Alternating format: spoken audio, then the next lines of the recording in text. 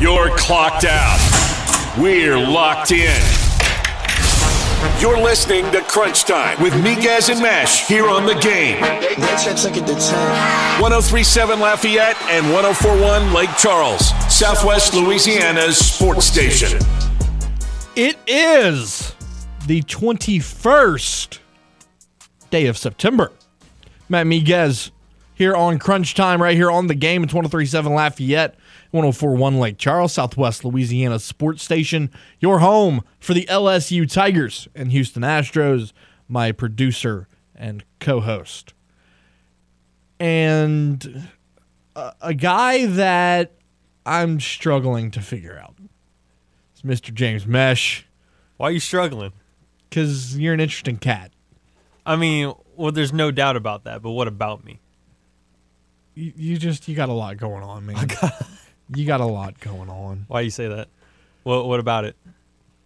I mean, it's all good. Yeah, but pinpoint. You can't just beat around the bush. You like A&W root beer. It's good. It's not. It's good. It's not. I like Barks, but I think A&W's better. Barks has bite, dude. Barks is good. You know when it's ice cold and you take it out of the fridge and you take that first sip and it burns your throat? It's beautiful. It's incredible. Still a really good taste when you do the same thing with A&W. Now, I will say this for you non-beer drinkers. A&W and rum chata? It's like an alcoholic root beer float. Just letting y'all know. It's good. Anyways, we've got a fantastic Wednesday edition of Crunch Time lined up for you. At 4:20, James and I are going to give you our top 5 best alternate college football uniforms of all time. There's a lot of interesting ones out there. Oh, this was hard. It was hard. But we'll do our best. At 5 o'clock, J.J. Buck will join us to talk the University of New Mexico before they play the Tigers on Saturday. And then at 5:30, it is a Wednesday. So we're going to do Who Dat Wednesday with our guy, Brendan Ertle of Canal Street Chronicles. However, no guest until 5 o'clock. So the first hour hotline is wide open, 706-0111. And here in Acadiana, you can watch us on the simulcast at Stadium 32.3 and Channel 133 on LUS Fiber. So, James, we talked about it yesterday. Tom Brady and the Tampa Bay Buccaneers signed Cole Beasley. Yeah. Well, apparently, Julian Edelman not happy about that. Oh, that honestly is what shocked me, because it feels like, well, you recruited Gronk to go play with you in Tampa, Tom. Yeah. But what about Julian? Julian said that he didn't get a phone call to join Tampa. And he doesn't seem too happy about it. So he was asked on Inside the NFL. He was asked about the Beasley signing and the potential of him heading down to Florida. And he said, I don't want to talk about this. They signed Cole Beasley. I never got a phone call. So I don't blame him for being upset. Is he salty? Oh, I would be too. I think he's salty. I don't get to play with my boy. Even though I had the opportunity to, and they just never gave me a call that I would have picked up in a heartbeat. And you know, my next question was going to be, how good could Julian Edelman be? But at the same time, how good is Cole Beasley going to be? I think Cole Beasley's a solid receiver. Is he still, though? He was, but is he still? That's the question. But I guess if you're only going to use him for a week until Mike Evans is back. He's also played more recently than Julian, so right. He's more likely not going to be in football shape. That's probably the reason why it went down the way that it did. So we'll keep an eye on that, because things could get interesting there. Another topic of discussion that I wanted to get to today was the Saints injury report came out, and there were 8 players on it. 9 players on it. 9 of them, with 7 of them being offensive players. And they were all limited. Every single one of them. So the players on the injury report are as follows: Paulson Adebo, Alvin Kamara, Ryan Ramczyk, Traquan Smith, Taysom Hill, Marcus May, Jameis Winston, Adam Prentice, and Deontay Hardy. Did I tell you about Deontay No. after last week's game? No. When we were walking and we were done with all the interviews for players, I got out the locker room and he was with like his dad and I think his girlfriend, and I'm walking side by side with him. I love Deontay, but I don't think he's 5'6". Do you think he's shorter? Yeah, I think he's shorter. Probably is. I think he's shorter than 5'6". He probably is. Because it also doesn't help that he was kind of slouching over, kind of like humpback of Right. Notre Dame, and had his head down a little bit because obviously you're upset about the loss. But that man, I love Deontay. I love the heart and the fact that he's so good as a returner and he can do things on offense. But boy, that man is not big. Yeah, no, he's not. He's not big at all. So we touched. How about this? This is an interesting story that I saw that our listeners might get a kick out of. So not everybody, most people have been raving about the new show on Apple TV, Ted Lasso. Mm-hmm. The show with Jason Sudeikis, who takes over A soccer team. and blah blah blah. Well, so apparently, EA Sports reached out to Apple, and they struck themselves a little deal. And now in FIFA 23, Ted Lasso and his team, AFC Richmond, will be playable characters in the game, including career mode, kickoff mode, online friendlies, and online seasons. I like that idea. I'm glad they did that. I'm not too sure how many people in this area are going to be hopped up on it because I don't know how many people are soccer/football fans, but I like the idea. That's pretty solid. I like that. And now you can even take Ted Lasso and choose him as a manager in career mode for any team. For any of your clubs. Correct. That's pretty fun. I kind of like that idea. They might be getting me to get FIFA 23 this year. A lot of people are going to get FIFA just to play with Ted Lasso. That's what I'm saying. Like like solely for that reason. You might have convinced me with that one. It comes out on September 30th. So in 9 days. Shoo. That's intriguing. All right, so our poll question of the day. Referring back to what we were talking about earlier with me liking A&W and Matt preferring Barks. Those are the two options, but we also gave you other in case you want to go and give your take on it, which quite a few people have. Looking at Facebook, David Ockman, he went right away and he hit on Zatarain's root beer extract. Which, by the way, slaps. I definitely slaps. I'm definitely gonna have to try it because I've tried quite a few root beers, but not all of them. And then Nick Fontenot comes in, Abita root beer, Yep. really good choice. Abita's cream soda is also really good too. Yeah, I like that one. I prefer A&W cream soda though. Oh my god. Craig Wall, the Vermilion Parish Game of the Week play-by-play, says legend. Barks, The legend, the legend himself. Mr. Craig Wall. Also a Como alum. Ooh, go Spartans. Yes, sir. Go Spartans. Even though we're not looking too hot. No. But hey, Yeah, no. it's forever go Spartans out there. Mr. C-Dub, Chuck Wood, said Dad's root beer. Dad's a solid. If you've never had it, it's pretty good.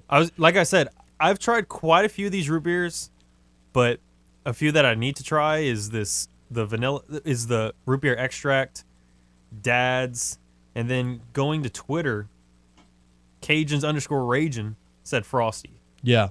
So Dad's and Frosty You could probably find both of those. You ever been to World Market on Ambassador? Yes. You could probably find both of them there. Well, he said you could find it at Super One.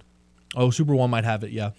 Cajun Raging said that you could find Frosty at Super One. It's a 4-pack. Dad's is at World Market. Okay. You can find it there. So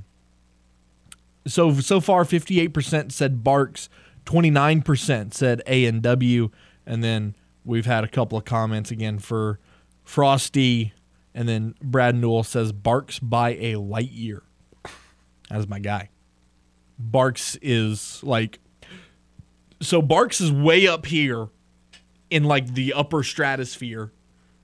A&W's chilling like in the troposphere. Look at me giving you science lessons. What are you, a meteorologist? And then everybody else is just chilling on Earth. Like At least you admit that A&W is actually kind of good. A&W second. It's good. Like if I'm in the mood for a root beer and A&W is like the only option, like I'll drink it. What about Mug? See that it's slightly under A&W.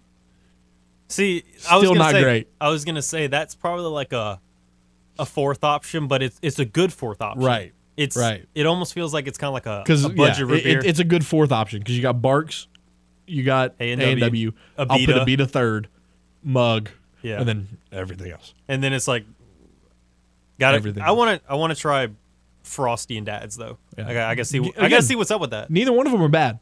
They're good root beers, but they're not touching, the upper echelon. What about with cream soda?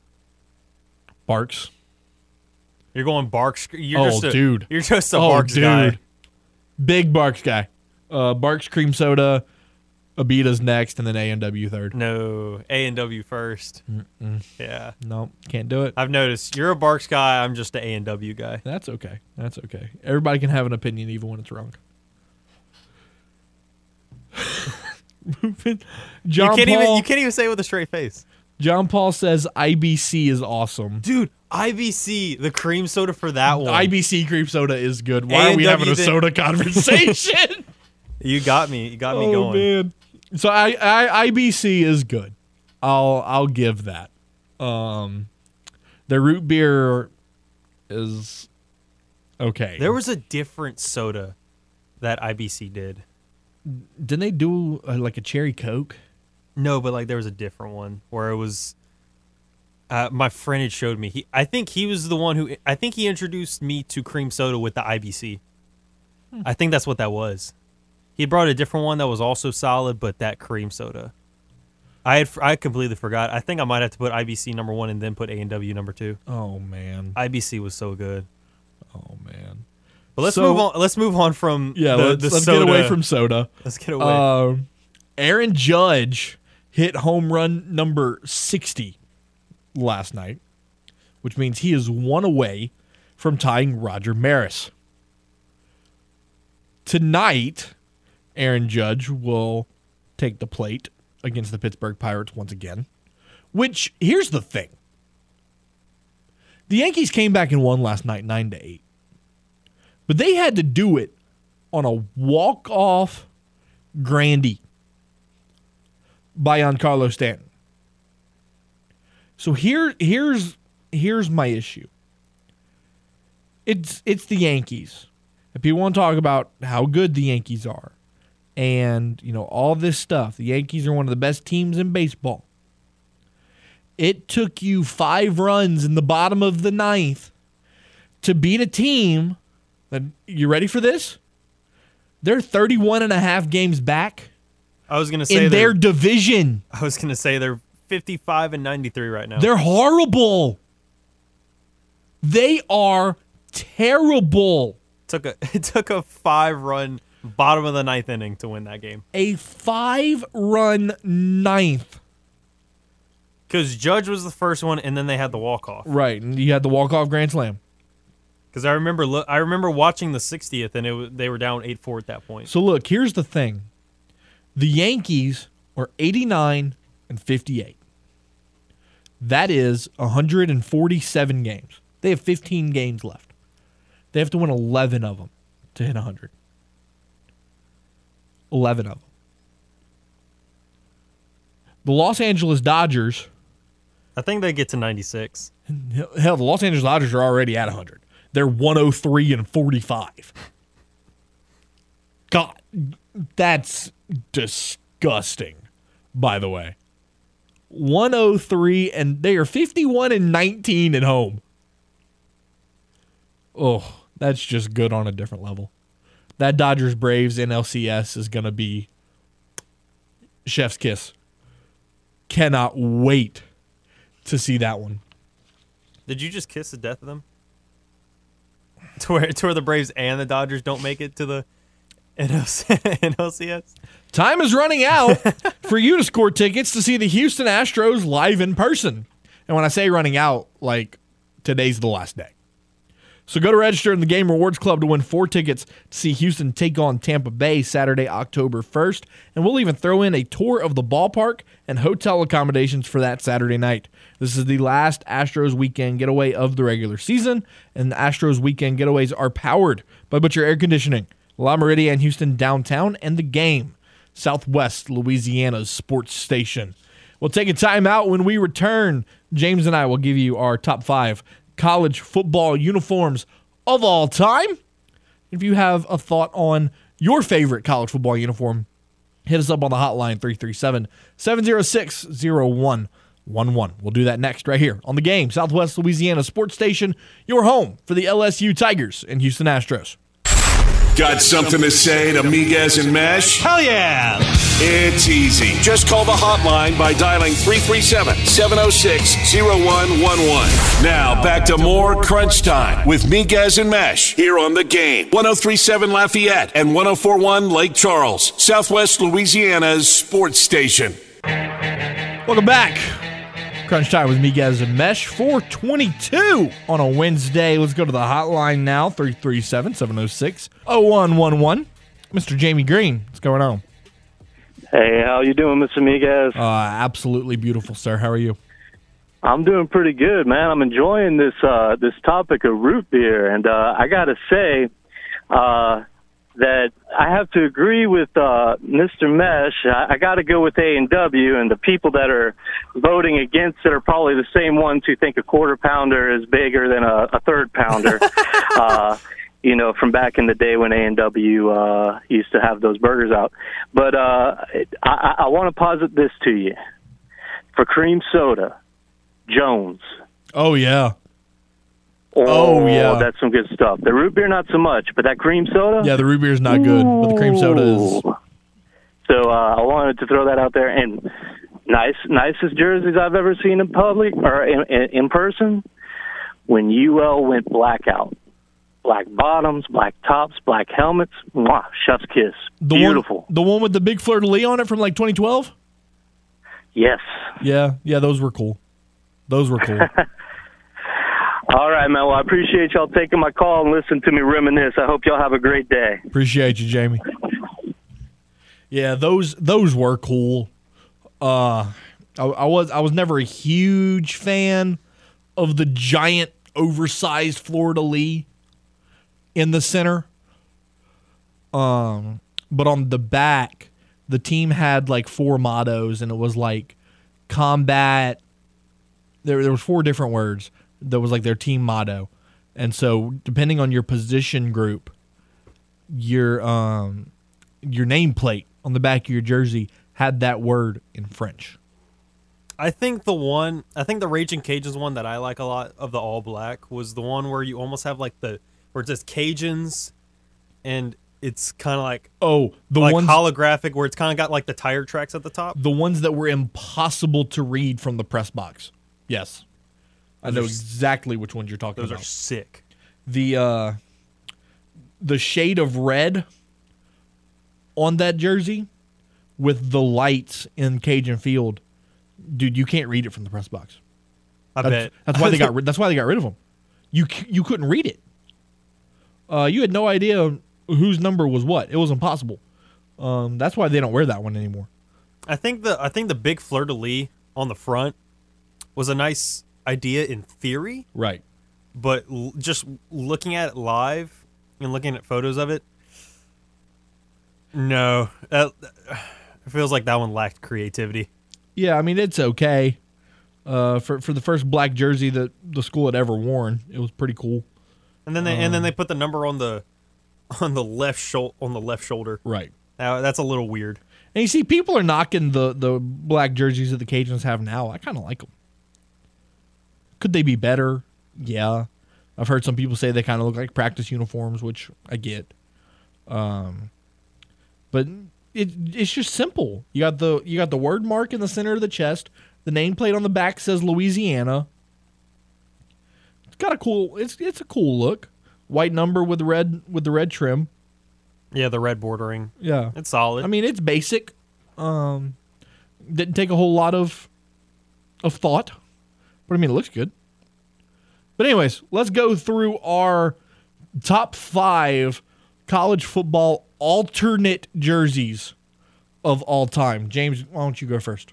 At the number 5 spot for me, I'm going with the Northwestern uniform, where it's gray, but then when you get on the shoulder pads and on the helmet, it's American flag. I remember that game. I love that one. I remember that That game. one's really good. You got a 4. Oh, I thought we were going to go back and forth. Oh, I mean, we can do that. My 5, so it's a two-parter. They're both LSU jerseys. Okay. In 2016, they called it the Gridiron Gold. It was a mustard yellow colored jersey with a white helmet, and the white helmet had gold numbers on the side. There's a picture on Google with Leonard Fournette wearing it. Yeah. in 2016. I didn't like those. Solid. I didn't with Great the look. white helmet and the purple Great little look. gold stripe going down the middle. I don't like that. That looks like a mustard piss yellow. And then the I don't other like one, the other one in 2018, this was Joe Burrow's first year at LSU. They wore the purple helmets with the white jersey with the weird purple number. See, I like those, but the font of the numbers was The font of the number was weird, but the uniform as a whole was solid, and the meaning behind it had something to do with the Chinese bandits from way back in the day. It Yeah. was pretty cool. Yeah. So for that reason alone, I threw that one in there at number 5. That's fair. Number 4, 2016, Oregon, when they dressed up like a duck. Yeah. They wore the green jerseys, and then their socks and shoes were orange. And then the pants were white. Yeah. The green. Those were light green jerseys and helmets. those were sweet. I like those. For me at number 4, I had pretty much any of the military branch uniforms. Yeah. Air Force, Army, Navy. It's like whether you have the battleship on the helmet or like kind of foreshadowing looking at Army and Navy uniforms whenever they kind of get together. Love the creativity with those because those are kind of like Right. one-offs. See, we could do this segment just on the best Army versus Navy jerseys of Yeah. all time. They wear a new one every year. Because it's like it's too hard to pick between one of them. Right. They wear a new one every single season. So who's your number 3? At number 3, I'm gonna go with ULM's camo uniform. Oh God! I love the idea of camo. Love it. So The only like- thing that I don't like is seeing like it's all the camo, and then you just have the ULM Warhawk in red just right here. If I feel like it'd be a lot better. Obviously, this might be a little biased, but seeing the Raging Cajuns logo or the fleur de lis. So like digital camo or like military camo Yeah, is cool. Hunting camo on a football jersey, it's just weird. well, if you're covering the games, It's just weird. I don't know. I like the idea. My number 3, go back to the Notre Dame Shamrock jerseys. Those are good. The white jersey with the gold numbers. Yeah, the shamrock on the shoulder pads and on the gold helmet. And then Oh, also man. on where your hips on the were, pants, yeah. or It lower was- lower hips. Oh, man. Those are fantastic. Number 2, like I said, any Army versus Navy jersey ever. They're all fantastic. It's kind of hard to pick one. So really any of them of all time. For me at number 2, I got the Florida Gator skin. Oh, those were horrible. I like those. Horrible. I don't know. I just like the way it looks. Oh man. I mean, again, it's one of those things like the UL. It's a cool concept.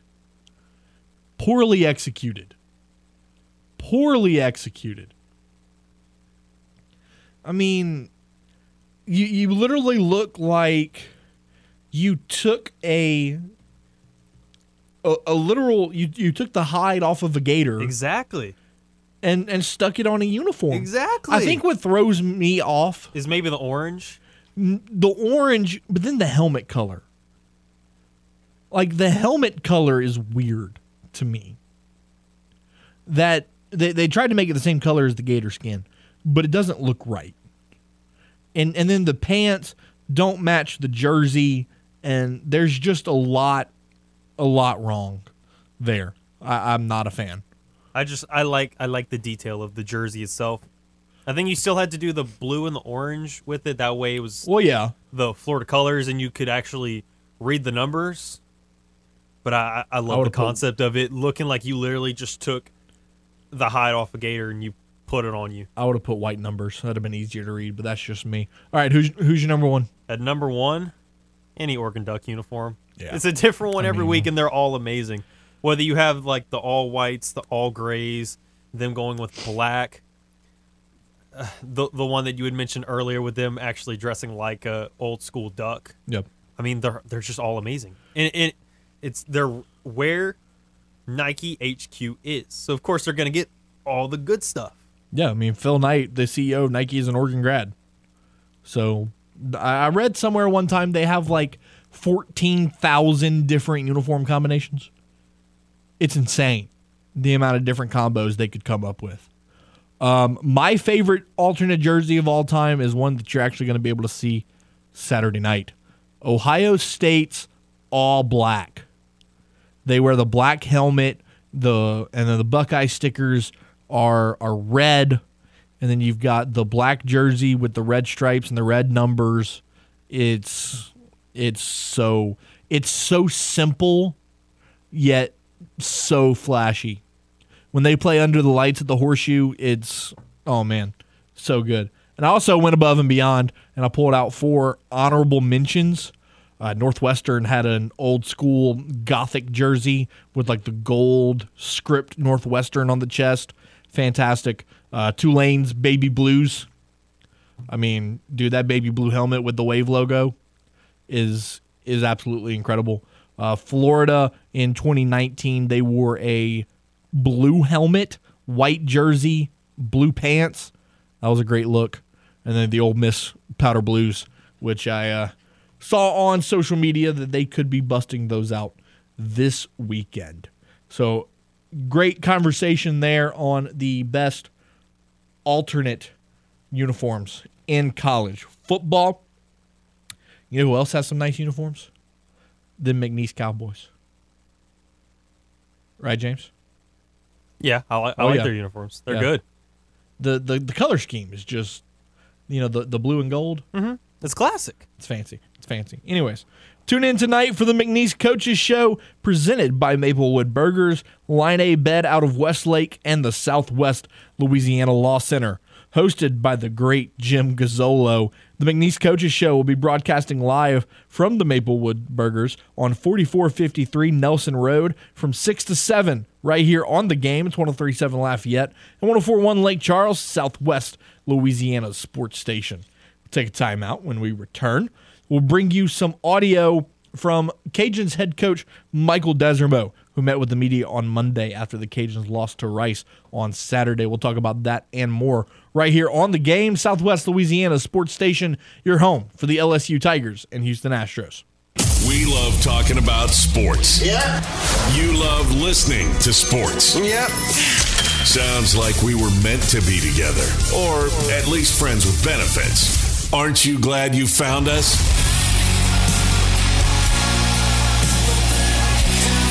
Yep. Back to more of The Game. 103.7 Lafayette and 104.1 Lake Charles, Southwest Louisiana's sports station.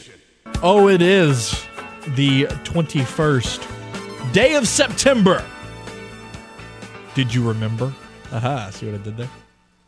Welcome back to Crunch Time right here on The Game, Southwest Louisiana's sports station. Your home for the LSU Tigers and Houston Astros. Matt Miguez, James Mesh, coming at you 40 minutes after the hour on your Wednesday. We're going to hear from Cajuns head coach Michael Desormeaux, who spoke with the media on Monday following the Cajuns' 33-21 defeat at the hands of the Rice Owls. And Des opened his press conference discussing their loss to Rice. You know, certainly in some territory we hadn't been in a while, it's a good thing.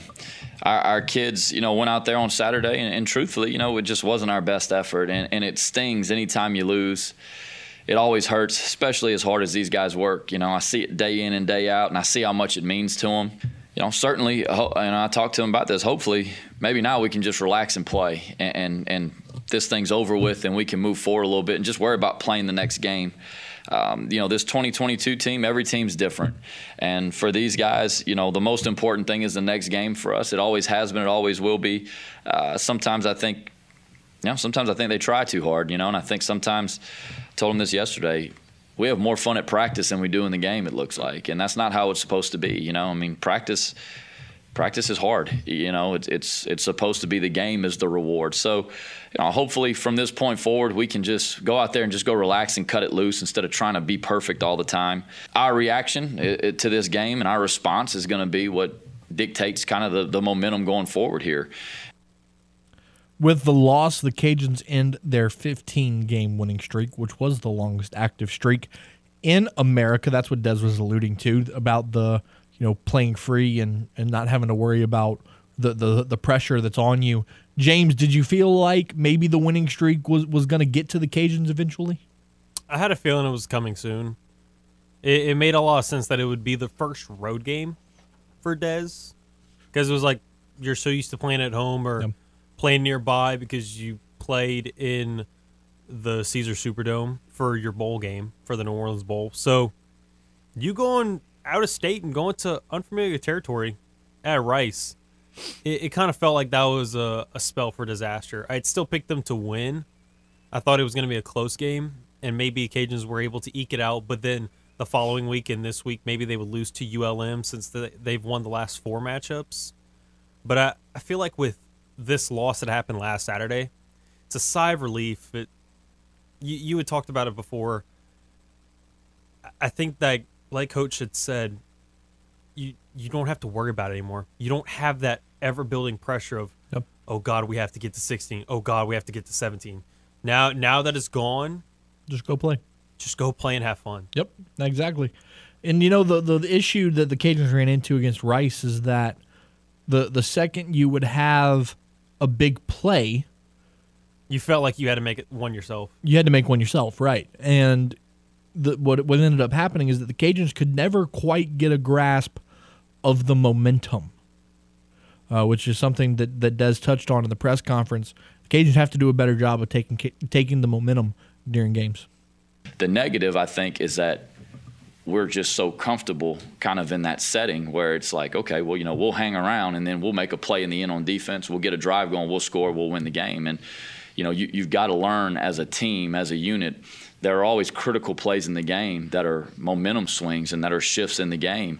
And against Eastern Michigan, felt like we found it, we captured it, ran with it, and against Rice, we didn't. Now, some of it's to their credit, right? They went back and they put a really good drive together and converted on some tough downs and scored again. But for us, I think offensively early on, you've got to see that momentum, you got to capture it, and then you don't let it get down to a one-possession game. Talked about the negative, again, having to do a better job of capturing the momentum, but in every loss, there's always positives to take away.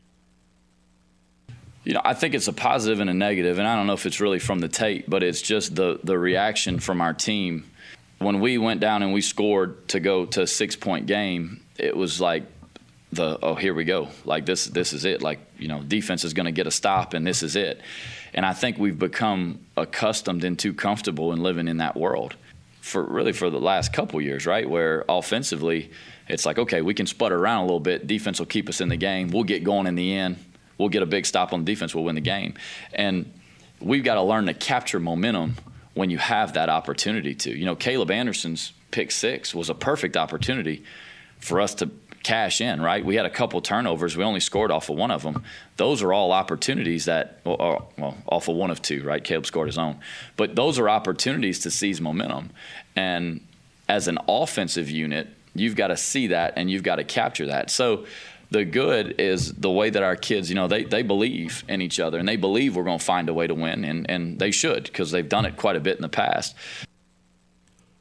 So now, the loss and the win streak slowly getting behind you. Now you turn your attention to the Warhawks of ULM, a team that you have found success against, winning the last 4 matchups, one of them being a 70-20 blowout in 2020. Michael Desormeaux put it plain and simple in the press conference. The Cajuns will respond, and they're going to start next week. The only thing I know how to do is when it doesn't go your way, you go back and you just work hard. We talked about it as a staff, and when things don't go your way, you got 2 options, right? You can either hit the panic button and you can scrap all the things you've done, or you can double down on what you believe in, and you can go back to work and work better and work harder at it. And that's what we're going to do. Contrary to popular belief, which by popular I mean the people that, watch the game casually, we had a lot of shots that were dialed up. We just didn't get the ball to them in some of those instances. So, we felt like we had some shots to capitalize on, and we just came up a little short in some of those spots for a variety of reasons. So we're going to work really hard to have another good game plan together and have our kids in position to go out there and go play well. But ultimately, it's always on me. Okay, when you're the head coach, it's your job to have your team ready to play. And, I'm never going to stand up here and throw any of our players under the bus, because that is not. I've had coaches that have protected me for a long time, and it made a difference. So, I can handle all those things. I believe in what we do. I believe in the way that we do it. I know that it works. I know we have what we need. So we're just going to go back to it. We're going to double down, and we're going to do the things we believe in. The world-famous Angola Prison Rodeo is back in the game. 103.7 Lafayette and 104.1 Lake Charles wants to hook you up with tickets.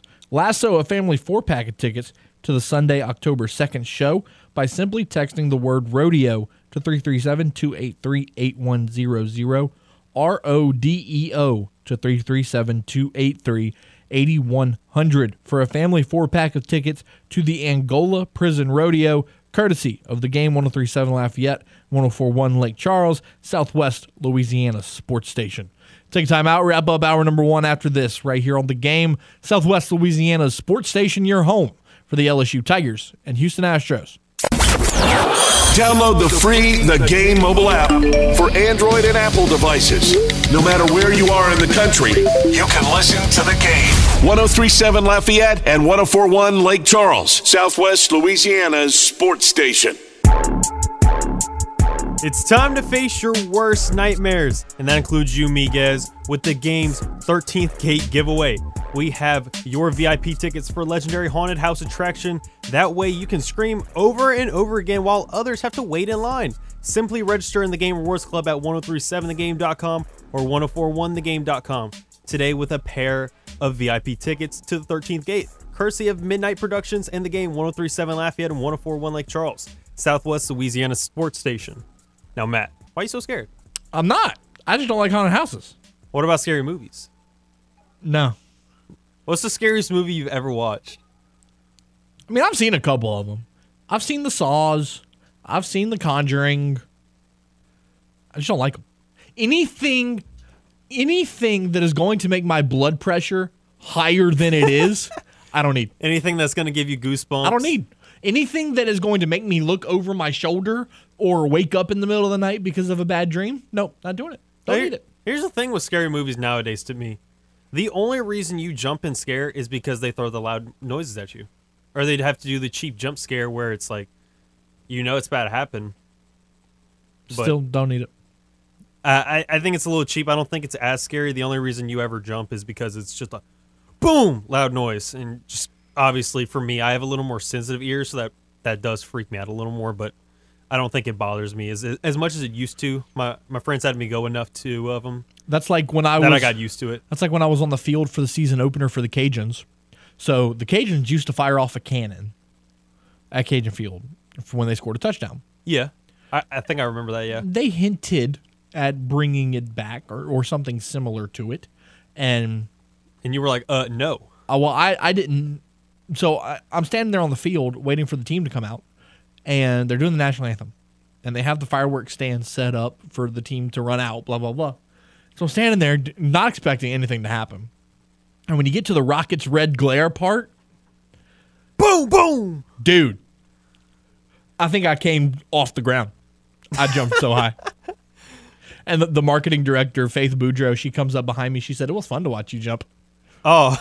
I said, that's rude. I said, that's so rude. So, yeah, I'm scared easily. Very easily. And I don't enjoy it. That is not a trait of mine that I particularly care for. So, no, scary movies, haunted houses, not going to happen. It's funny. Where I'm moving next week is like 3 minutes from Fright Trail. And so my wife was like, Fright Trail effort's like just so vanilla compared to 13th Gate though. So I don't think you would have to worry about that. My wife was like, oh, we could go to Fright Trail. I was like, no, not happening. Nope. You can go. I'll stay home. Not happening. I don't think I've ever told you this story, but a few years back, this is the same friend group that had me watch a bunch of scary movies with them. Like when we would go to theaters, we would go watch it. And I had told them I don't want to go to 13th Gate. So they're like, all right, fine. We're going to go to Fright Trail. That one will be more your speed. So I'm like, fine, whatever. So obviously they're not going to let me drive. And we're on the highway. And obviously at a certain point I'm like, okay. Yeah, we're not going to the Fright Trail. It's been 40 minutes. They brought you to 13th Gate? Yeah. My friend was like, hey, James, what does it say on my phone screen? I'm driving. I can't look at it. And it was just 13th Gate. I'm like, oh, so funny. Yeah, I could kind of tell after 40 minutes of us not getting there and us being on the highway. Genius. That's funny. So, yeah, I had to go through 13th Gate even though I didn't want to. So checking up on the poll question. Who has a better root beer? So far, 44% say A&W. We've gotten a couple more IBCs. We got a couple more IBCs. Ton even came in with a Buc-ee's. Buc-ee's root beer. Buc-ee's does make their own root beer. Buc-ee's makes their own everything. Have you ever been to Buc-ee's? I have not, but I've seen inside the stores. Are we even sure it's an experience for sure? Oh, I spend an hour in there every time I pass one. And I don't buy anything other than snacks. But I always spend 30, 40 minutes in there every time. But by the way, whenever you go, Swamp Pop. the chopped brisket sandwich. Uh-huh. You're welcome. You're You're welcome. Sucker's $8, but it is worth every freaking penny. Oh, man. I love me some Buc-ee's. How many times is Hannah going to tell us about fizzies? This is her second time now. I don't even know what a fizzy is. I don't even know what that means. But have you looked at the total votes just on Twitter? On Twitter, there are 25 total votes. Yeah, but A&W's leading. Yes, I know.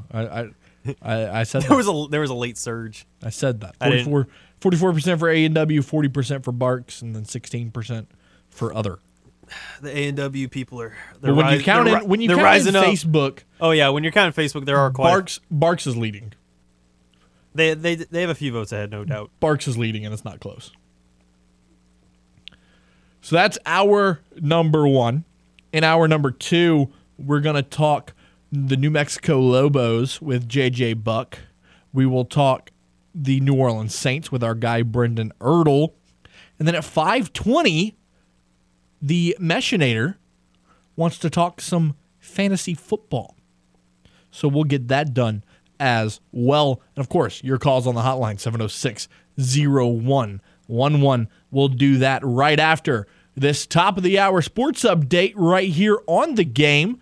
It's 103.7 Lafayette, 104.1 in Lake Charles. It's Southwest Louisiana's sports station, and it is your home for the LSU Tigers and Houston Astros. Don't go anywhere. More Crunch Time after this. You're clocked out. We're locked in. You're listening to Crunch Time with Miguez and Mash here on The Game. 103.7 Lafayette and 104.1 Lake Charles, Southwest Louisiana's sports station. Hour number 2.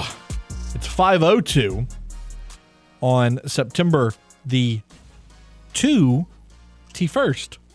Matt Miguez, James Mesh, right here on The Game, Southwest Louisiana sports station, your home for the LSU Tigers and Houston Astros. LSU coming off that big win over Mississippi State. They now shift their focus to the Lobos of New Mexico. Joining us from 95.9, the Sports Animal in Albuquerque, New Mexico, is our guy, JJ Buck. JJ, thanks so much for coming back, man. How are you? Matt, what's up, man? How you doing? I'm doing well. So looking at the Lobos, 2-1 start to the season, had a good game against UTEP, good game against Maine, hung in with some good competition in Boise State. Give me your thoughts on the 2-1 season so far. Well, for the Lobos, for the first time in a long time, they are doing what's expected, and that was beating Maine, beating UTEP, competing with Boise State. That was a really good game into the second half. There was a blocked punt in the end zone that Boise State got returned for a touchdown, and that really shifted the momentum. But to this point, for the first time in a while, this program is beating the teams they should, blowing the doors off an FCS opponent in Maine, and they've played some 10-point, 14-point games in the past against FCS teams. And it's feeling really good in the right direction because they wanted to be 2-1 going to this game because they knew the task ahead of them at LSU. They've shown a ton of progress defensively. Still a lot of questions on the offense. Starting at the quarterback position, Miles Kendrick he's been decent through the first 3 games. A little bit of a turnover problem, 3 touchdowns, 3 interceptions. How do you grade the quarterback play? Well, with the Lobos, they want to run the football and give you some triple option looks out of the shotgun, so they're not doing a lot of stuff where they're pushing the football downfield. It's more of a shot-based passing game. And the challenge for Miles Kendrick, the reason he won the job, he came on late the final 2 weeks of camp, is because he is the experienced veteran. While he might not have had a ton of Division I starts, he spent that time at Kansas in the program, and that was the difference. They wanted someone to manage this offense because right now they only have one true receiver. That's Jordan Porter on the outside. They don't have guys that are winning one-on-one, so they're really just asking Miles Kendrick to understand the situation. Don't throw too many bad passes. If you have to, just take a sack, or if it's not there in the option, just put it down and get a couple yards and punt. That's kind of where they're at right now. So Miles Kendrick, his stats won't jump off the page too because they don't ask him to do that in this offense. They want to run the football. They want to try to give you some option looks, but they still do need to find something on the perimeter. And it's wide open right now. Outside of Jordan Porter, someone needs to step up because they're not winning one-on-one matchups. Looking at the running game, you talked about the option offense. Sherrod White, 100 yards on the season so far on 23 carries. Nathaniel Jones getting some good touches as well. How do you grade that running back room through 3 games? Well, Sherrod White brings in the explosiveness. He has the ability to break some really big plays. He's a good pass catcher out of the backfield, and that's something that can be really big in this offense, because we haven't seen it in a while, is having playmakers that can catch the ball out of the backfield. So I think Sherrod White, the junior college transfer, is just going to continue to have a really prominent role on this team. For Nate Jones, he really came out against UTEP. He struggled against Boise State. That Boise State defensive line is probably the best defensive line in the Mountain West, and they really shut him down. But against UTEP, you saw the explosiveness, you saw the power. And Nate Jones is a kid that, out of California, he got lost in the number shuffle. He was on his way to USC. They had some changes. Things didn't go his way. And through channels, he had a connection with Rocky Long, wound up at New Mexico. So they know he's a true number 1 back. And they mix him with Sherrod White. And then this kid, Christian Washington, he's a freshman. He had a 100-yard kickoff return against Boise State. They're mixing him in there. They like what they have out of those guys moving forward, probably after the LSU game. Gordon Porter, solid start to the season as a wideout. I know you said that they don't throw the ball too much, more shot based, but 9 catches, 140 yards, and 2 touchdowns already. Pretty impressive start.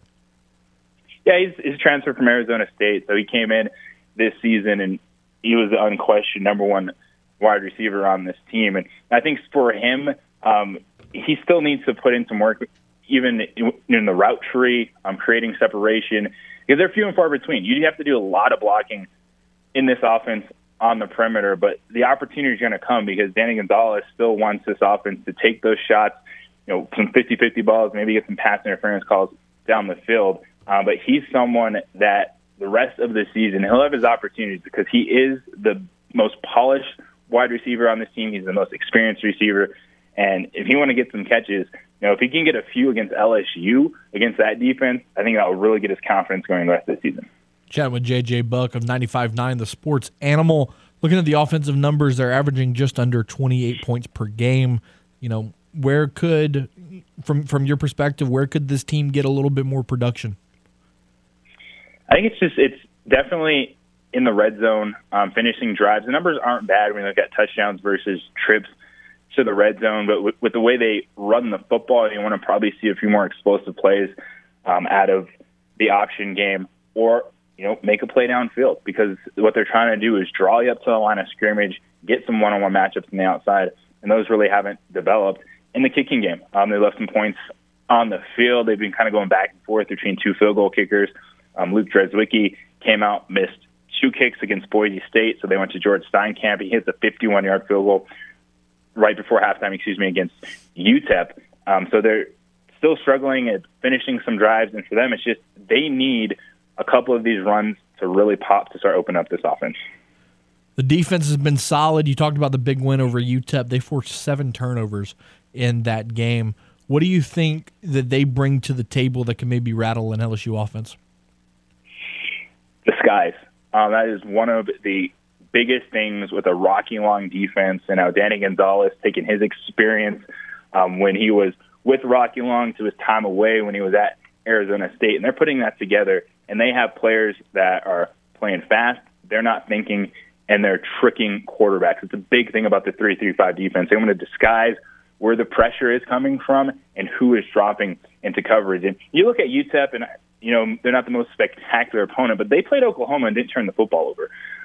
Their quarterback went 152 pass attempts to start the season without throwing an interception, and the Lobos got him 4 times on Saturday. So they're really confident in this defense. That's where their best players are overall, is in that secondary. They have some guys that are really stepping up, that are going to get a lot of opportunities, I'm sure, this weekend. But you just see it. There's talent.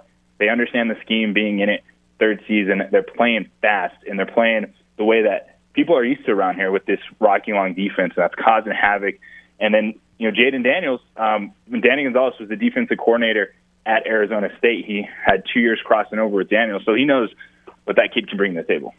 You talked about the skies of the defense. Talk about other positives that you see in the matchup with the Tigers that could maybe benefit New Mexico. I think for the Lobos, if they could just get off the field a couple of times, force some punts from the Tigers, really show that this defense can be something more than just something that's really good in the Mountain West. I think it has the potential to be a top 2 or 3 defense in the Mountain West Conference. That will be big for the fan base because everyone understands what this game is all about. LSU is giving the Lobos a nice paycheck. It's an opportunity. The players are going to be ready, but you look at the spread, you understand it's one of those non-conference games that's going to your athletic department budget. I think really if they can show that this defense could fluster LSU, could make some of these big-time athletes with game-breaking speed, get them off the field a couple times, maybe trick Daniels into an interception or 2, just give them a lot of confidence, and especially just show this Lobo fan base that this defense can be something that could really make this season special for them in the Mountain West. And then on the opposite side of that, what kind of mismatches and negatives do you see out of this matchup? I think it's just talent, and it's a speed. You just don't see speed like this throughout the Mountain West Conference. And there's always a few guys on all these rosters that can play anywhere in the country.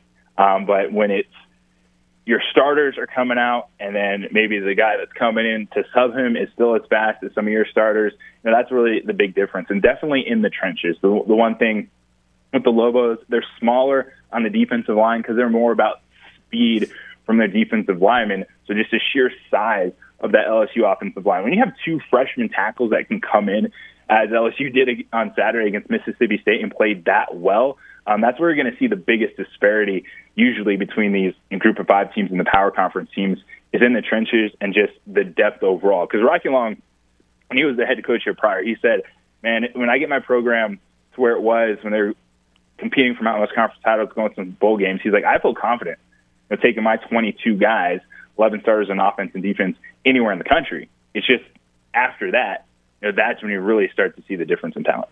JJ Buck of 95.9, the Sports Animal in Albuquerque. JJ, really appreciate you taking the time, man, and we'll talk to you again soon. I appreciate it, guys. Thanks a lot. And there he goes, J.J. Buck. The Tigers will host the Lobos of New Mexico, 6:30 with a pregame at 4:30, and you can hear it all right here on The Game. All right, James, we talked about it a little bit off the air. The Las Vegas Aces won the 2022 WNBA championship, and it's the first major pro sports championship for the city of Las Vegas. Now, I know the WNBA isn't very popular. Not really a moneymaker. But listen to how crazy their championship parade was. So the original plan was to only close one half of the Las Vegas Strip. They were only going to close it one way. The crowd that showed up became so big that Las Vegas police had no choice but to shut the Strip down. The whole strip. The whole strip. That's insane. They literally shut down one of the busiest streets in the world for a championship parade. Could you imagine if the Raiders won a Super Bowl? What that parade would look like? Or if the Las Vegas Knights won. Or if the Knights won a Stanley Cup. Or if there was an NBA franchise in Vegas. Or maybe go get an MLB team. Or an MLB team. Maybe get an expansion. So we kind of came up with something. Give me your best Las Vegas NBA mascot.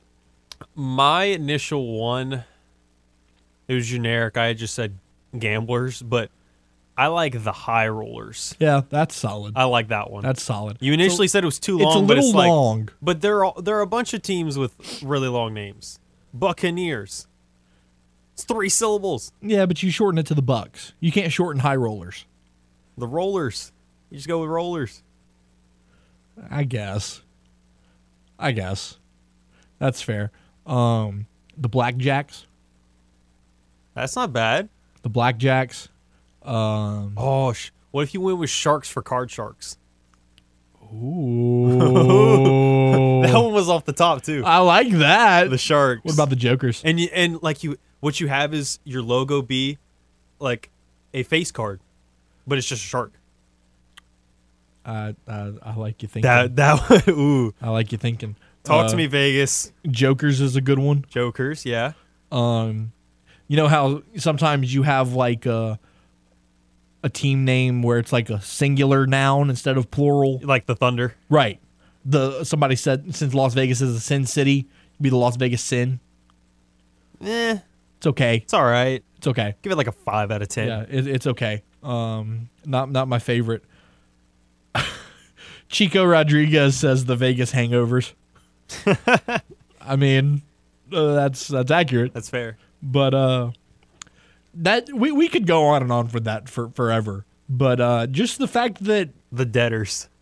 the debtors, yeah, the ATMs, The slot machines. just the fact that they shut down the entire strip for their championship parade. You need more sports teams in Vegas. Vegas needs to be a sports town. That would be awesome. You need to have a sports book in your stadium. Yeah. You know who has that? My favorite NHL team, the Washington Capitals.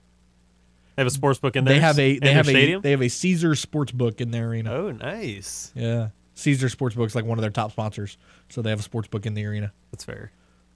Question is, I went in the stadium. I didn't see anything for the Superdome.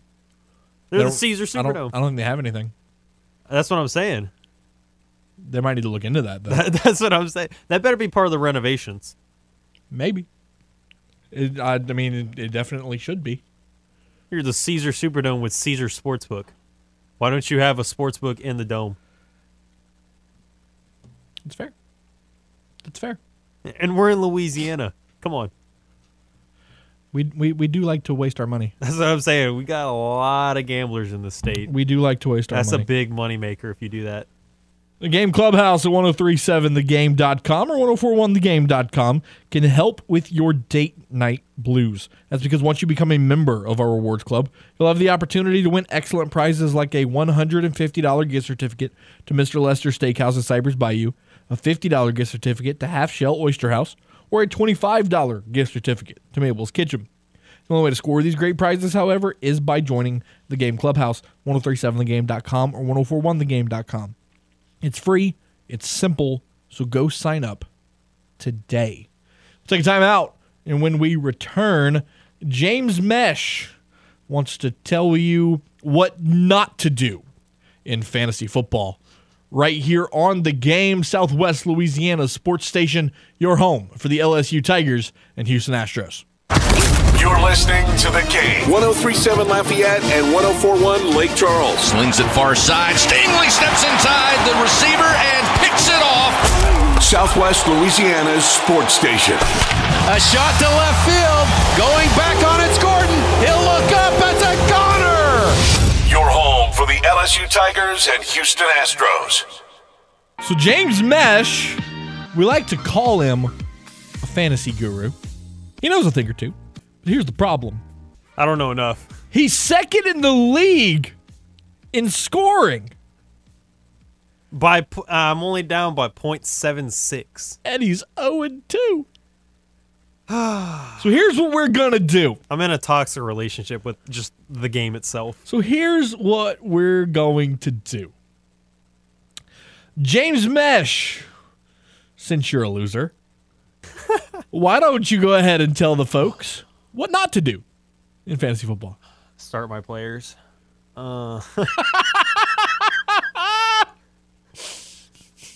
That was good. Yeah. That was well done. My team isn't. Hit it. Hit what? Hit the sound. Oh.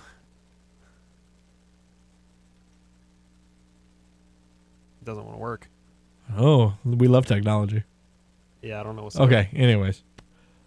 So Oh. I What's- know what happened. what's going on with your team? What's happening?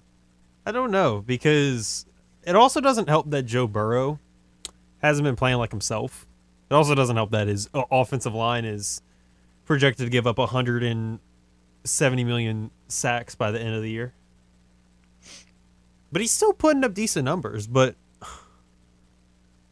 the thing with A.J. Dillon, I thought they were just going to run it 45 times a game and just have Rodgers throw it 20. I thought that was maybe going to be their game plan. But hearing Aaron Rodgers talk on the Pat McAfee show earlier, because they do Aaron Rodgers Tuesdays, their plan is to do about 15 touches for each, but it kind of just depends on the flow of the game. It's like, look, if Aaron, like he did last Sunday night, just is on fire and he's scoring 3 touchdowns, you're just going to go with him. But then if it's like, okay, well, AJ's the hot hand, then they're going to go with him. So it's a hot and cold type of thing with AJ Dillon, and I didn't think it was going to be like that. I thought it would have been more balanced. I thought when it came down to it, I thought you would see them roughly just have the same amount of touches, but it's fair that whoever's doing good that night and gives you the best chance, just go with it. It's probably gonna even out to where it is pretty close to the end of the year, but the fact that AJ scored 7, not even a full 8 points, compared to Aaron's 30? Right. It was just tough. And then Justin Jefferson, you had Slay just absolutely slay him to death. He only got 11, not even 11 fantasy points, but it's not like it even mattered because the Vikings themselves just couldn't do anything against the Eagles. It was a total shutdown. So in our Crunch Time League, there are 14 people in the league. There are. James is currently 5th. And That's because of my week 1 performance. well, that's fine because you got to go all the way down to 11 To find to catch me. ya boy. Yeah. And you know who I'm not happy about being in this league and I wish he'd leave?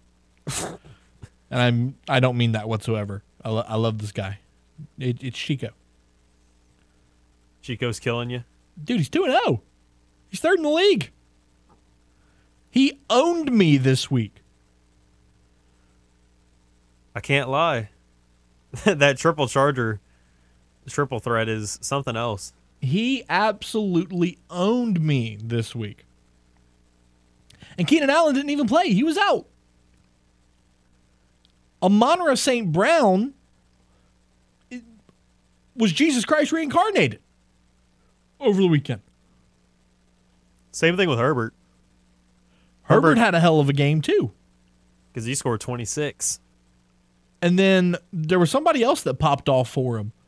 Was it Allen Robinson maybe? Regardless, he beat me by like 40. I don't think it was that bad, but you get my point. So yeah, now he's 2-0. I'm 0-2, and I need to beat somebody. He had Eckler, who had a solid 18. Oh, is that what it was? Yeah, Robinson had 15. Modest stuff. DJ Chark had 0, but he still crushed you. It doesn't help that. Right. He left a guy in his lineup that had 0, and I still lost. That's terrible. That is just salt in the wound, my man. I had to go pick up Jimmy Garoppolo as much as I hated to do it. I had to go pick up Jimmy in one of the leagues. Ugh. It was funny because I didn't know no one else bid for him. I just spent 25 fab on him for no reason. I could have just done 0 because there were no other claims. I lost to Monty in week 1. I lost to Chico in week 2. I think I dusted Dusty. And now I'm playing whoever in Dash week 2011 is. Whoever Cajun Hawk is, they just crushed me. Yeah, they got a pretty good team. I mean, Stafford, Chubb, Barkley, Cooper Kupp, Amari Cooper, Irv Smith, Antonio Gibson, Tampa Bay's defense. Tampa Bay's defense had 30 points against the Saints. And then what's crazy is his backup quarterback is Tua, who played the game of his life on Sunday. Yeah. And he left him on the bench. I think I got mercied out of that one. So yeah, I mean, there's this league is so intriguing because there's so many good matchups. Cajun Hawk, he might be a problem. I've got Lemonnier next week. I got good old Jacob next week, so we'll see how that goes. I got Tad. Oh, this is gonna be fun. You got Tad this week? Yeah. Oh, okay. I got Tad. I've got whoever Dash 2011 is. I don't know who that is, but I'm projected to win. So let's go. I'm down with that because I need a win so badly, so badly. But anyways, let's take a timeout right here. When we return, we're gonna do Who Dat Wednesday with our guy Brendan Ertl of Canal Street Chronicles right here on The Game. It's 103.7 Lafayette, 104.1 Lake Charles, Southwest Louisiana sports station, your home for the LSU Tigers and Houston Astros. He's going to go. Touchdown, Saints. Who's ready for some New Orleans Saints talk? We are. Here is Who Dat Wednesdays with Canal Street Chronicles' Brendan Ertl on Crunch Time with Miguez and Mesh. Brendan, what's up, man? What's going on, guys? Not too much, man. We got to talk about Mike Evans to start off. That suspension should have been about 2 or 3 games at the least. Come on. I mean, I was surprised that he even appealed. I'm not even sure what there was to appeal. He had the same guy judging the offense, and I think, when you do something and you get punished for it, it's because they want you to learn your lesson. And I think he obviously didn't learn his lesson because it's almost a copy and paste of what happened last time. So I just think the dude's just a guy like that. I mean, if I'm going to get in a confrontation with someone like Lattimore has Brady, I'm going to talk to him in his face, and that's just how I go with things. If you want to do business, talk to my face. That's all I'll say. Yeah, I mean, Mike knows at this point that he can't get open against Marshawn. The only success he has is if they do rub routes and he has like Justin Evans or one of the other corners like Bradley Roby on him. So I think they all probably had like a discussion like, hey, let's try to provoke him and I'll take the fall and take the sacrifice, because if we can get Marshawn out, we got a better chance of winning.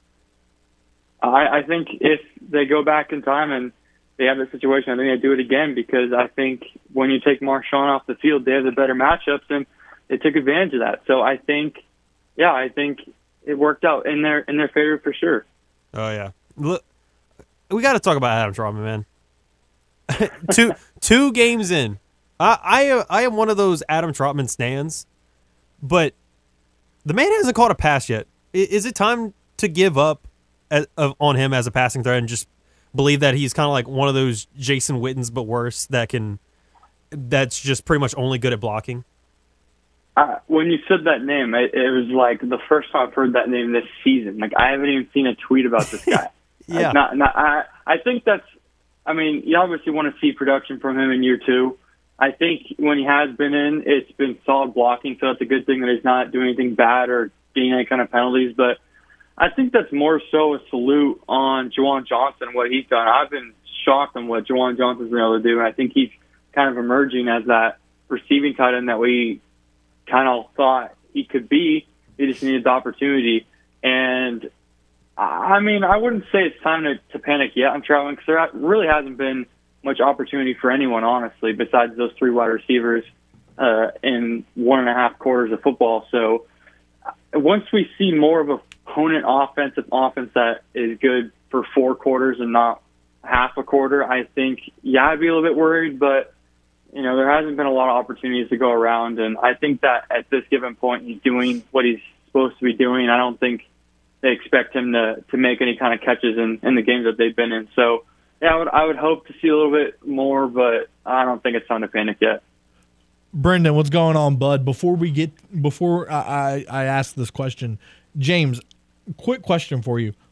Why did you reference Adam Trautman as Jason Witten? Because that was the first main blocking tight end that I could think of, but I was like, and he's a solid receiving threat, but okay, well, hold on. He's more known as we're calling him a main blocking tight end throughout his career, which was 17 years. I know. The way. Over his career, he's had a lot of catches. I know, but do you recognize him more as a receiver? Yes, I recognize him as more of a blocking. He averaged 5 catches a game for 13,046 yards and 74 touchdowns in his career. That's Hall of Fame numbers. I know. I'm just saying, he's a really good blocker, and when I think of blocking tight ends, he's one of the first names that I think of. Oh, buddy. When I think of receiving tight ends, I'm thinking more of like Tony Gonzalez.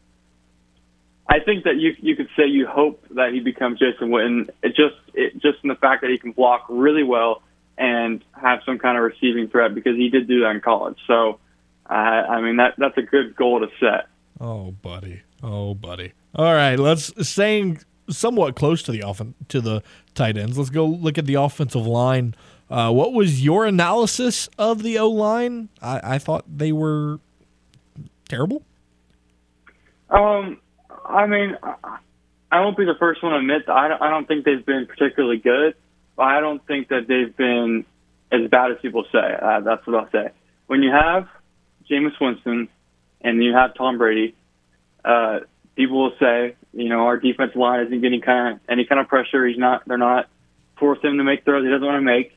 But that's why Tom Brady is the GOAT for some people. He gets the ball out extremely fast, and when there's pressure, you go back and watch. He did throw balls he didn't want to throw. There was a time when he threw it in the middle of the field, and there wasn't a single person in the area code of that ball. And that was like, Davenport's coming. I'm just going to let this one go and move on. But the thing about the Bucs in this game was that they, on third down, we had them in a lot of third and longs. They had the confidence to, and that be, when I say that, I mean Brady had the confidence to, let me just throw this screen, let me throw this check down, let me throw this at the feet of someone, and let me just go punt the ball to the Saints, because I know they're not going to move the ball. And that was because I think we held on to the ball too long. And I don't think that the blocking was particularly good. I wouldn't say, Jameis is the issue, but in a game like this, that ball has to come out fast. And if you're going to target a receiver 13 times in this game, it is not Chris Olave. I mean, maybe some games that'll be there, but in a game like this, Mike Thomas needs to be the one with 13 targets and not Olave because, like I said, that ball's going to come out quick. This is a really, really good defense. It's an even better pass rushing team, and we've seen it for, 3 years now that they've been among the lead at getting to the quarterback, and I don't think that's the right recipe of success when you're trying to throw deep balls to Chris Olave. And, yeah, they were there with better throws. Olave has 250 yards and 3 touchdowns, but that's just a low percentage throw, and I think there were some throws where you have Mike Thomas cross middle for 6 yards. It's not the pretty play, but it's the play that Drew Brees would make, and I think moving forward, that's what you got to do. And I think the offense does need to be better, but I think we have seen some glimpses of positive things from some of them. Brennan Earl of Canal Street Chronicles here for Who Dat Wednesday. Brennan, looking at this next game, this feels like it should be a pick-me-up game since the Panthers are 0-2, but they've had some close games, and not to mention Jameis, not the best history against Carolina. And that's where it is. I was looking at last year, and we had that great Week 1 performance, and then Week 2 we flopped. You could point at the injuries being a concern and a reason why that happened, but yeah, I don't know why Jameis just doesn't have great success against the Panthers. I think it's more so because the decision-making last week wasn't great. I don't think it was necessarily horrible. I mean, the picks he did have were more of the throws were there. He's got to make a better ball. So I think, last year when he did have some failures against the Panthers, it was with inaccurate balls, bad decisions, holding on to the ball too long, trying to do too much. And we saw some of that last week as well. So this is a game where, the Panthers are 0-2, but they've lost to the Giants and Browns, who I don't think will really become anything. I mean, the Browns can become something with Deshaun Watson later on in the year, but right now they're just one of those average football teams that can win well on the road because they have a good defense and a good running game. But, they lost both those games pretty close. I think the first one was 2 points, and I think they should have won that game. I think there was a roughing the passer that should have been not called, and that Giants game could have went either way. I think CMC had a great game. So, it's definitely not going to be a game where we blow anyone out. I think that we absolutely need to find some kind of rhythm on offense. We can't go out and score 3 points or 10 points in the first half. This needs to be a game where we start to see what rhythm Jameis has with this receiving group. And if he's not healthy to go, then don't go. I mean, Jameis is one of those guys where I think, there's a handful of guys in the NFL that will die on the football field. And Jameis is one of those guys that will put his life on the football field. But I think there's a point where, if you can't go, if you're hurting your team by playing, you just got to take a seat. And I think, only Jameis will know that answer. So he's got that back injury and the ankle injury popped up in the injury report today. So, it'd be great to see him out there. It'd be great to see him have some kind of rhythm with this offense. And I think this is the game, like I said, that you need to find some kind of rhythm on offense. You can't keep doing what you're doing. To piggyback off of that, how concerned are you with Jameis's injury? You talked about the back. The ankle is now on the injury report. How concerned are you with all of that? I would be lying if I said I wasn't concerned. I think I am concerned. It's something that wasn't a huge issue in Week 1. Later on, when he did get hurt, it seemed like he could play through it. There was pain, but there's pain everywhere, like he said. But he fought through it. He still made the throws he had to make. So he can play with that injury. It's painful. He's got to just shoot up the back and hope it doesn't get any worse. And I don't think it really can. But we saw in this game against the Bucs that something wasn't right with him. Something mentally, something physically wasn't right. The decisions were late. They were rushed, and he was trying to do too much. And I like I said last week, I hope the problem was with his injury. And like I said earlier, you got to know your limits. And if you're hitting your limit, you still have a great backup in Andy Dalton. Take a week, like Kamara did. If you need to take a week, take a week. If that means we get you longer and better, then do it. So I think that we'll see Jameis playing. I think he's just one of those guys that will fight through an injury like that. The severity of it, I don't know, but it is concerning, yes. Of the 9 players on the Saints injury report, compared to the Panthers 2, who one of them is Christian McCaffrey, who just rested. 7 of them are on offense. Do you see that as a sign that the offense can continue to struggle because not only do they have not a lot of chemistry, but everyone's injured and limited? Yeah, I mean, when you're limited, you still have some kind of play in practice. I mean, they still do team and stuff like that, and just probably wear a different color jersey if it's bad enough. But I feel like it's more so because the reps that they're getting in the game are extremely limited, and when they are playing together, like that Bucks game, early in the Bucks game, it was really just let's get to the other side of the 50 and then let's see what we can do. But it was more like 3 plays and then they're gone, and so it was frustrating to see that. And I think this is a team that can definitely get in rhythm quickly, and we've seen that, especially against the Falcons. They got into rhythm very, very, very fast. So it just needs to happen. I mean, you could point at a bunch of different things. A lot of people came at Pete Carmichael, and I think that he does need to do a better job of forcing Jameis to get into a rhythm better.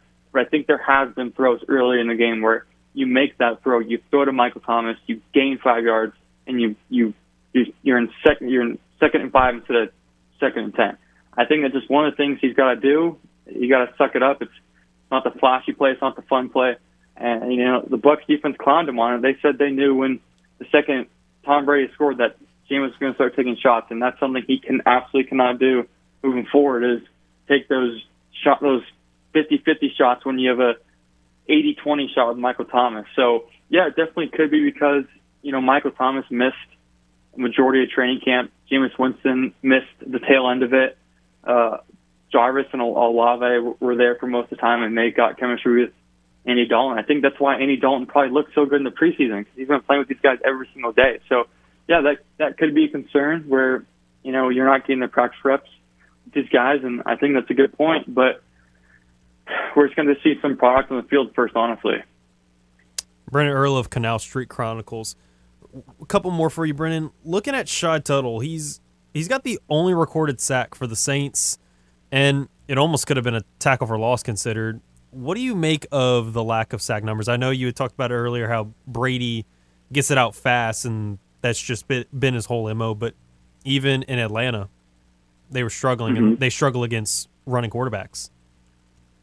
I would be lying again if I said I wasn't concerned, but I'm not overly concerned. It's not one of those things where, it's just sacks come in bunches. And Cam Jordan started out slow last year. We've been healthy on the defensive line for the most part, besides Malcolm Roach. I think he should be back here pretty soon. I think maybe next week is a good chance for him to be back, and I think he had a good training camp. But you look at the first 2 opponents, Marcus Mariota, running quarterback, where, I mean, we talked about it forever. They weren't going to sack him 5 times. It wasn't going to happen unless they could catch him, and it's hard to do. So that was never going to happen. Yeah, you would love to see more pressure on him in that game, but it is really, really hard. And Cam Jordan talks about in his Trust Levels podcast how hard it is to rush a quarterback like that, where it's like you want to just pin your ears back and go, but right when you do that, it opens running lanes. So they're taught almost to just half pass rush and just kind of bench press their way there and try and get some kind of pressure like that. But Mario's not going to sit back there for 3 seconds, and that's kind of the time you need to get to the quarterback. And you go back and watch every throw from Atlanta, and rarely he was sitting back there for 3 seconds. So not overly concerned about that. And not, again, Brady's Brady. And I know you can go back and look at other matchups where we did sack him numerous times. And I think that's because, we had leads in that game. This was a game this week where, we had a 3-point lead, but it really felt like it was tight because we couldn't move the ball. And like I said earlier, Brady was confident and just, let me just put it in the dirt and punt to them because they're not going to move the ball either. So it was just a game of, honestly, just chess to see which offense was going to figure it out first. And, they figured it out, and they figured it out fast. And I think next week we need some productivity for sure. Lastly, Brendan, is this a must-win game for the Saints on Sunday? I don't think it's necessarily – yes, it's a must-win. I think you got to win this game. I think your schedule gets harder and harder. So at the back end of the schedule, You got Cincinnati later, who has kind of struggled. You got Minnesota, who had their up and downs. Carolina's a team where you need to win. You need to win one of these, and if you can go 2-0, phenomenal. If you go 1-1, that's good as well. So, division opponent, you got to win this game, and you got to keep up with the NFC, and you got to keep up with the Bucs. Brendan Ertl of Canal Street Chronicles joining us for Who Dat Wednesday. Brendan, appreciate you each and every week, my guy, and we'll do it again. Let's do it. Tune in next week for another edition of Who Dat Wednesdays here on Crunch Time with Miguez and Mesh. From the Louisiana Raging Cajuns to the latest with the New Orleans Saints and Pelicans, Miguez and Mesh cover it all. I'm not worried. I think it's something that I can get under control. Now back to more Crunch Time with Miguez and Mesh here on The Game. 103.7 Lafayette and 104.1 Lake Charles, Southwest Louisiana's sports station. Oh, yeah. Attention sports fans, your favorite sports book, BetUS.com, is back for their 28th year of NFL action.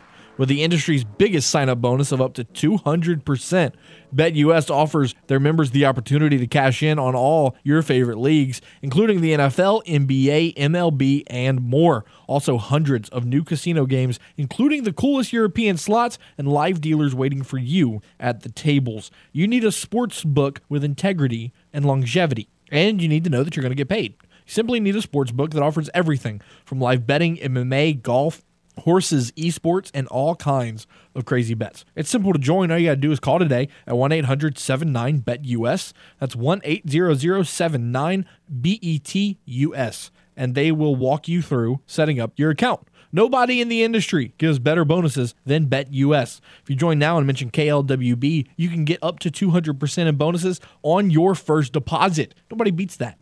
Head to BetUS.com to join today. That's BetUS, where the games begin. James, you ever had a hamburger so good it makes you take your shoes off? That's what I knew I had forgot something that I wanted to mention. Yep. I picked it up for you. You're welcome. Thank you. No, I haven't, but I know you did.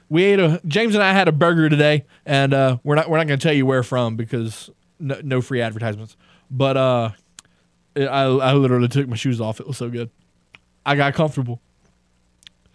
It was that kind of burger. It was. Oh. And then the sauce was so. That secret sauce was spicy. I was sweating. I was gonna say it was so spicy for you. Your chest started hurting, and that heartburn was real, bro. Oh man. Anyways, I want to take this opportunity to thank JJ Buck from 95.9 The Sports Animal for joining us, as well as Brendan Ertl from Canal Street Chronicles joining us for Who Dat Wednesday. Tomorrow, we'll preview the ULM Warhawks, and we'll also talk some more New Orleans Saints on Crunch Time. For James Mesh, I'm Matt Miguez. Be safe, be well, hug your mom and them. Stay classy, Acadiana. This is The Game. It's 103.7 Lafayette, 104.1 Lake Charles, Southwest Louisiana sports station, your home for the LSU Tigers and Houston Astros. Let's send it to Maplewood Burgers on Nelson Road for the McNeese Coaches Show. Here's Jim Gazzolo.